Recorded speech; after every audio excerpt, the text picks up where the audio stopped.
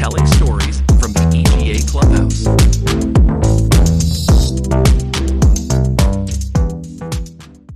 Hello, everyone. Welcome to EGA's podcast, Telling Stories from the Clubhouse. This is Rajashrie Sharma, Creative Head and Partner at AudioMagick, a localization studio in Mumbai, India. And today, we're speaking to Jacques Barreau and Will Brown Hernandez about casting in animation.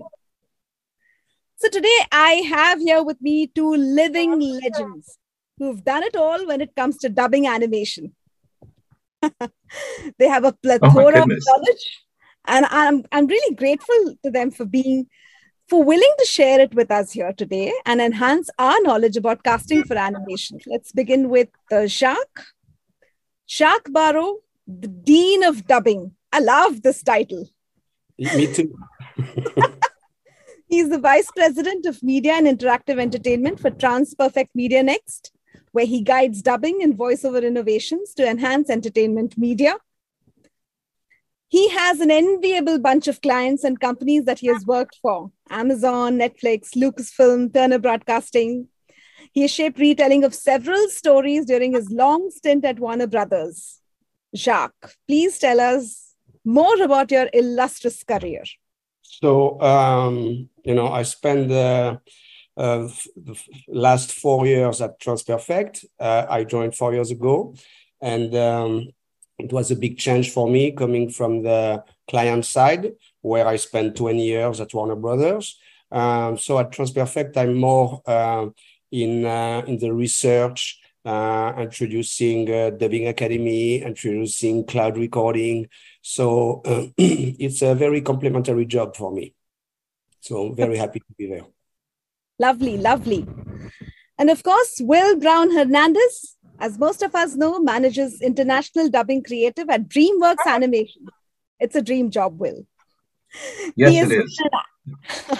He's been an active voice actor, and his experience with localization as a dubbing and subtitling expert, his skills as a video director have landed him several enviable titles. Will, please tell us some more about yourself. Well, thank you, Raj. And I have to point out, my career as a voice actor is very, very, very small, mostly doing walla or, one-line parts that needed somebody last minute. But I did work as a voiceover director in English and in Spanish, and I took the opposite career, the track from Jacques, where I went from the vendor side to the studio side.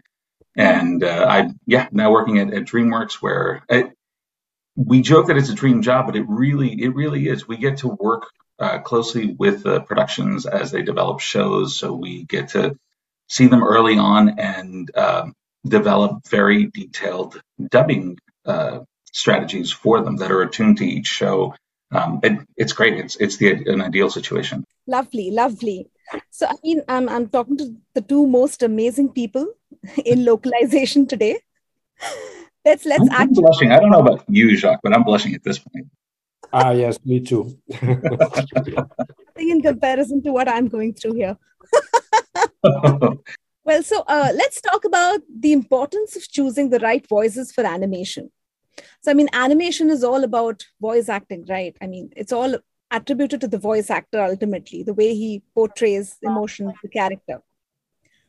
So, what do you think about this? Casting is all that animation depends upon? Well, I think I do want to say, the animation itself is critical as well. The way that characters are drawn, the way that they're designed, the way that their emotions are registered by the animation, it's really important. But animation, the voice actor has to do a lot of work in that voice performance to develop character, to develop tone. They have to communicate quite a bit. The example that I like to joke about is Marlon Brando, who famously, people say that he mumbled his lines, but he didn't have the best diction, but he gave you so much with his face and even just with his breathing. And I think that tool set isn't available to actors who do voiceover, or, that live action tool set isn't available always to animators. So the voice has to do a lot of work. It's critical to who these characters are. So how would you go about choosing voices? I think what you try to do when you're choosing voices for dubbing is you have to get a sense of what the essence of this character is, what the voice print or voice characterization, to use Jacques' Dubbing Academy term, what that is, and then also the essence and the overall performance ability of the actor. And you have to do things like understand who this character is really well. You have to develop a character profile for them. You have to get a sense of what their character arc will be like, so that you know when you hear the auditions from international voice talents who has the essence of that character, what Jacques calls the attitude. I call that the essence, like who this character is in and of themselves, whether or not they are able to handle that full performance for an entire series of a show, and does their voice meet the voice characterization requirements? If this person is 60 years old, this character is 60 years old, does their voice sound like the voice of a 60-year-old person? If this person is an 8-year-old, are they a kid? Do they sound like a genuine child? Those are the three elements that you have to cover when choosing a voice for dubbing. So I'd say, how would you decide, this character goes with a squeaky voice, and this particular character goes with a really deep sound. So, I mean, these are based on certain prejudices and biases, I'm sure, or, it's purely imagination. Well, I think on some level it's imaginative work. You have to, we use voice testing kit clips. So we create a short 1 to 2 minute clip of sample scenes of this character, and you have actors dub their auditions against those scenes. So you really, I think on some level you have to, you watch those clips and, and say to yourself, do you believe this actor? Do you believe the beats, the emotional changes that the character undergoes in each scene? Are those believable? If for example, Tom in Dragons of the Nine Realms, one of the characters that we cast, that show is on Hulu and Peacock. That main character is an adventurer. So every time you hear him speak, and he's excited about something, you have to hear that adventure. You have to feel that. So that was one of our metrics for his characters. When we hear him speak, do we feel a sense of adventure? Do we want to go where he's going? So you develop all of these metrics that you need out of a talent, and then you review the voice samples, the auditions against that. And I would add just a quick comment. Sometimes you need to correct a little bit the actor. At Warner Brothers, I was sending a lot of comments to the directors and to the actors. It's not every time that an actor can do the voice right away. So sometimes you have to tell him, okay, well, it's good, but maybe the pitch is a little bit low. Your delivery is a little bit too soft for the character. So, it happens that we ask a retest, and most of the time after 2 times, if the actor understands the character, they will be able to do it.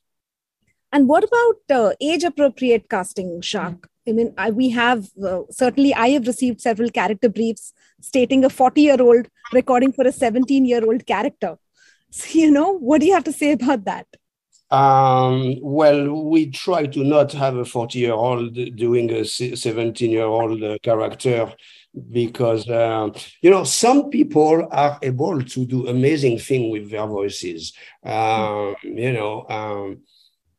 Coming from Warner Brothers, I'm going to talk to you about Mel Blanc, who was doing practically all the Looney Tunes, going from Tweety Bird to Granny to Bugs Bunny to Tasmanian Devil to Daffy Duck. So I had a few actors in the past able to do several voices with a huge range. It's like a singer, you have 2, 3 octaves. So that's fantastic. But and I know Will has a strong opinion about that. We try to get kids to do kids. Obviously, it's not always the case, because of the legal restrictions in most of the countries. You cannot work with the kids on the school days. You cannot work more than a certain number of hours. The parents have to be there. So it's a bit complicated to work with kids. Of course, DreamWorks is releasing a lot of theatrical, a lot of movies. So when there is a budget, this is great. When there is no budget, a lot of women can do a pretty good job doing kids. But then you think that's forced? Would you say it sounds forced sometimes? Yes, that's a question of casting. If you have to force your voice to get to the right pitch, that's not good, and you can hear that immediately. So some people have a natural ability to raise their pitch and talk very high. So these are the ones that can do the kids, but not everybody can do that. So sometimes, I'll give you a situation. We face this paradoxical situation. They ask us to work with kids, and then we work with kids, and then they come up with a brief saying, a feedback saying, this isn't working. The expression isn't great. The kid isn't sounding very excited. But, sometimes it's just the way the kid sounds. He's not very excited about it. But when we go with females or older people trying to do kid voices, you can exactly replicate the expression of the original, is what I've seen, because they're older, they understand better. So what do you have to say here? I would say that it's a lot of, it's a question of direction also. If you work with kids, you have to have a director that understand kids, that can talk to them. The kid has to be motivated.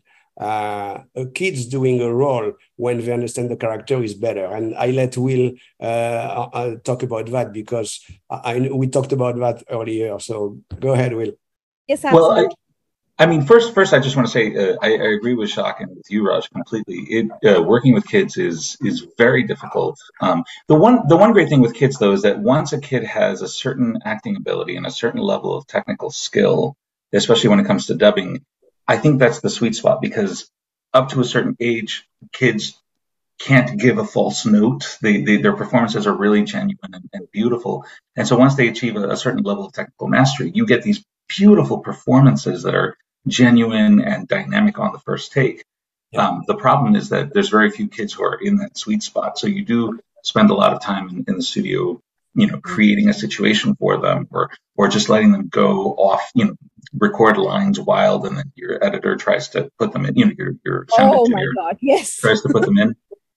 But with all of that said, and of course the work restrictions, all of the you have to have a really solid operations team who also is very patient. And I always say, thank God that I work with Suzanne Robbins and her team in operations at DreamWorks, because they're amazing. But with all of that said, I think when you have a kid doing a performance in a kid role, there's a magic to it. And if you can replicate that magic in the dub, it's really worth it. And I think of Gabby Stallhouse. I was thinking of this one specific example where the youngest character in Gabby Stallhouse is 6 or 7. So we had 8 and 9-year-olds play that character, Baby Box. And Baby Box puts the kids through crafting tutorials. And I swear when my daughter watches that, she can sense that Baby Box is a kid, because Baby Box, kids don't have the facility with language. So a word like facility, they'll take a little longer to pronounce it. And you can hear that that's a kid. And I think that tells kids who are watching that, look, this is really a kid doing this. So if they can do it, you can do it. And it gives kids sort of like that agency, that connection to the show that I think is magical and worth trying to replicate in the dubs, despite how difficult it is. Wow. So I'm sure you've dealt with so many kids over these years.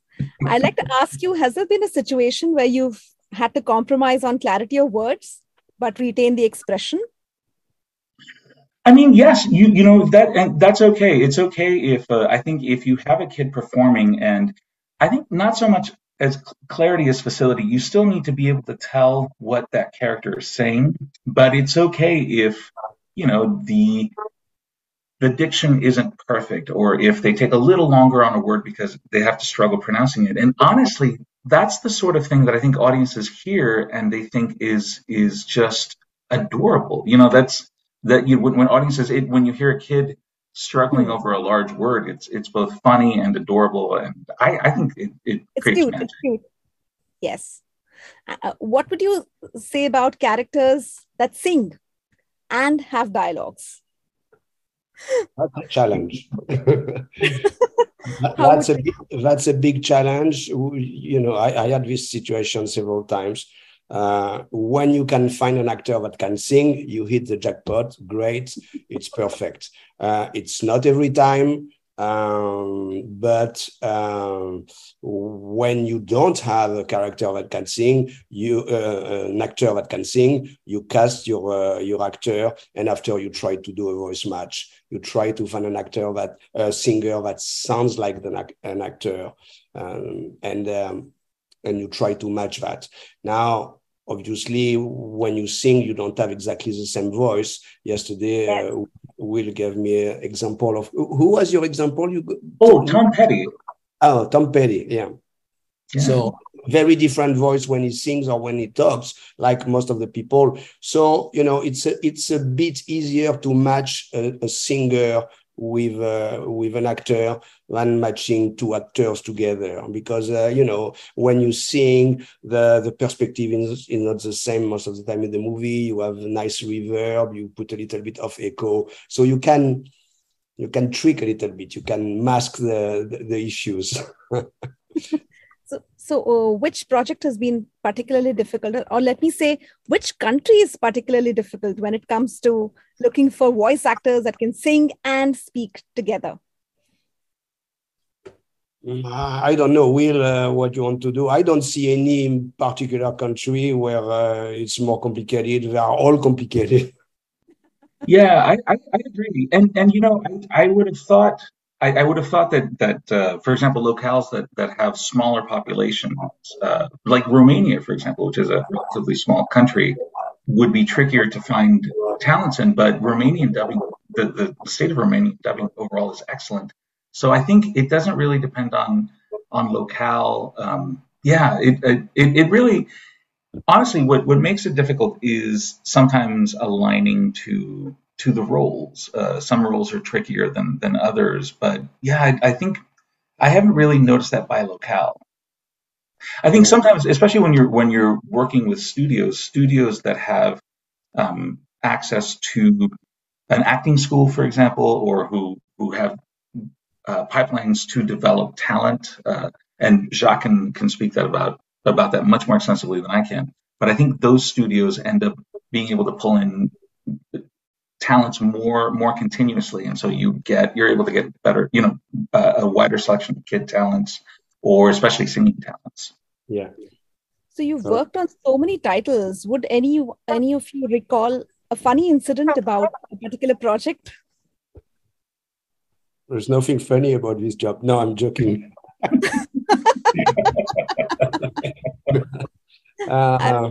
Jacques, you were talking to me something that happened in Japan. Would you like to share that? Something that happened in Japan, yeah. Yes, I was casting. Actually, not. I cast a guy to do Tasmanian Devil. We were redoing the Looney Tunes, and the poor guy could not really compress his voice like that, you know. And he tried, and in Japan, the recording studios and the control room are always separated, and so the actor is alone, not like in other countries like France or Italy, and so the actor is completely alone, and the director is speaking to him through the glass. So I tried to explain to my colleague at the WB at this time, you know, tell him to compress his voice, tell him to push here, and he's on the throat, and the guy didn't understand. So I said, okay, I go. And so I opened the door of the studio. I went to the recording room. The guy was like petrified to see me coming, because you never do that in Japan. And I put my two fingers on the throat of the guy, and I say, push here. Push. And the guy says, oh, yeah. I say, perfect, continue. And we started to record, and he understood. I just had to point to him with my finger where to push his voice. So that was pretty funny because everybody was really freaking out in the I'm studio. sure someone just barging in and pointing straight at his throat. That must have been scary. But I didn't kill him, and he did very well. Amazing things that we have to do to get it right. So how would you see the future in this field? We hear technology taking over humans. Do you think that's ever going to happen completely with dubbing or with people working for animation? What would you say? I don't think technology will take over.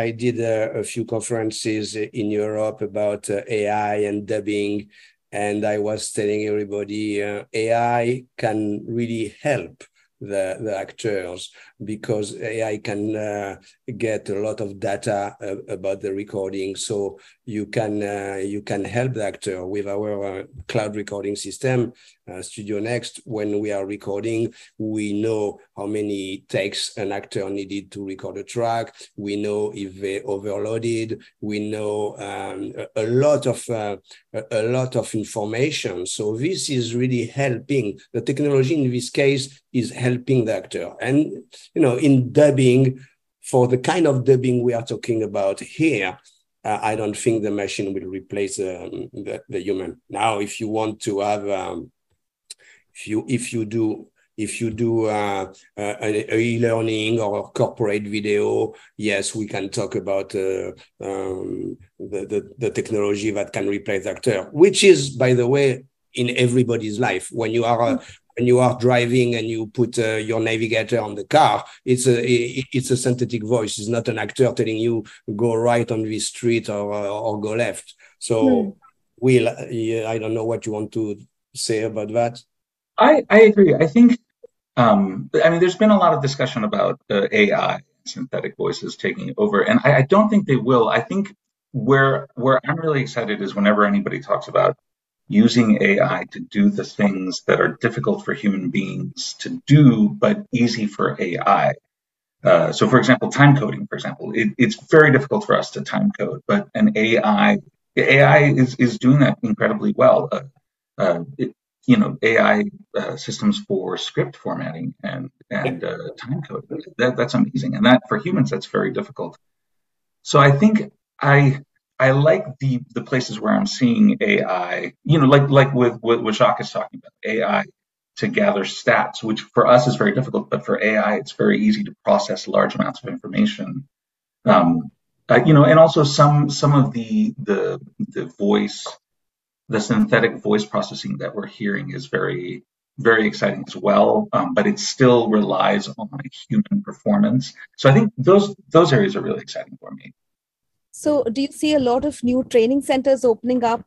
Because every time we have, these demands of new voices, push for new voices. So that's everybody's problem. That's Disney's problem, Dreamworks problem, Warner's problem, my problem, because I'm as a vendor, I have to find a lot of actors. So that's why at TransPerfect we created the Dubbing Academy. It's exactly for these reasons. We need more actors. We have more content, and we need more actors. That's very simple. And Will from the client side can tell you. I'm sure he wants to hear more different voices every day.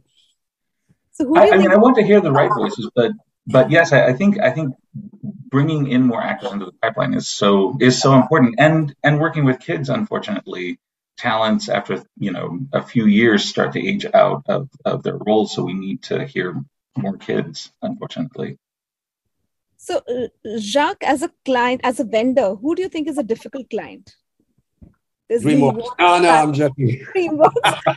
Wow, Jacques. You see, you don't need enemies when you have friends like that. No. Everybody's is very demanding, which is normal when you release a theatrical. on the client side, Warner, Disney, Dreamworks, Paramount, Universal, you want the best voices you can find, you want the best dubbing, which is absolutely normal. So, we try to be as professional as we can. Everybody is as difficult as they can, and they should be difficult. Yes, I know. What about you, Will? I mean, you've worked with across so many projects and will work with, I know, numerous actors. Who do you think is difficult to work with as a client, or do you have certain predetermined notions? If I'm working for Disney, this is what I'm going to do. If it's going to be some other client, this is what I'm going to do. Now you're doing Dreamworks, so this is what you want. I mean, I think what I've tried to, working on the studio side, what I always I wanted, it wasn't so much the clients who were demanding. We wanted demanding clients. We wanted clients who expected the dubs to be at a very high level in terms of quality. But I think in terms of what was really helpful was when the client gave us insight into their production process, when they could answer questions. And so now, being on the studio side, that's what we try to do. And that's the reason that our department has a standalone creative team. The idea is that we're the bridge to the production team. If any questions do come up, if we want to know, what is the relationship of one character to the other, and this isn't something that we can get from the script. This is something that we can ask the line producer or the executive in charge. So this is what we try to provide. We are demanding. We do want the best talent available in each locale for each one of our characters. But I think what we try to do is also provide the studios as much information on each character, on each show, on where the show is going to go, where each character is going to go. I like to, and Jacques, I hope you like this example as well, because it's related to jazz. But I like to compare it to bebop jazz, where those musicians have a lot of creative liberty in each song, but it's only because they are fully constrained by the structure of the song. Every single musician in bebop jazz group knows every single chord change in each song. They can do that song backwards and forwards, and they're restricted by that song. But once they're all on that same page about what that song is, they can take incredible leaps of creativity, of collaboration. And I think that's what we try to give the studios is we try to give them the structure of the shows, what is necessary of each character, what each character's essence is, so that then they can take these leaps of cultural localization, I suppose, where they can find culturally who Tom Cullerson from Dragons of the Nine Realms is in Latin American Spanish, or who Ari from Team Senko Go is in German. They find who these characters are. Because they know what these characters have to do, what their essence is, what their place in the story is. So so we can be very demanding, but I hope also give the studios that creative agency to make really inspired choices. Educating your vendor is most important. Yes.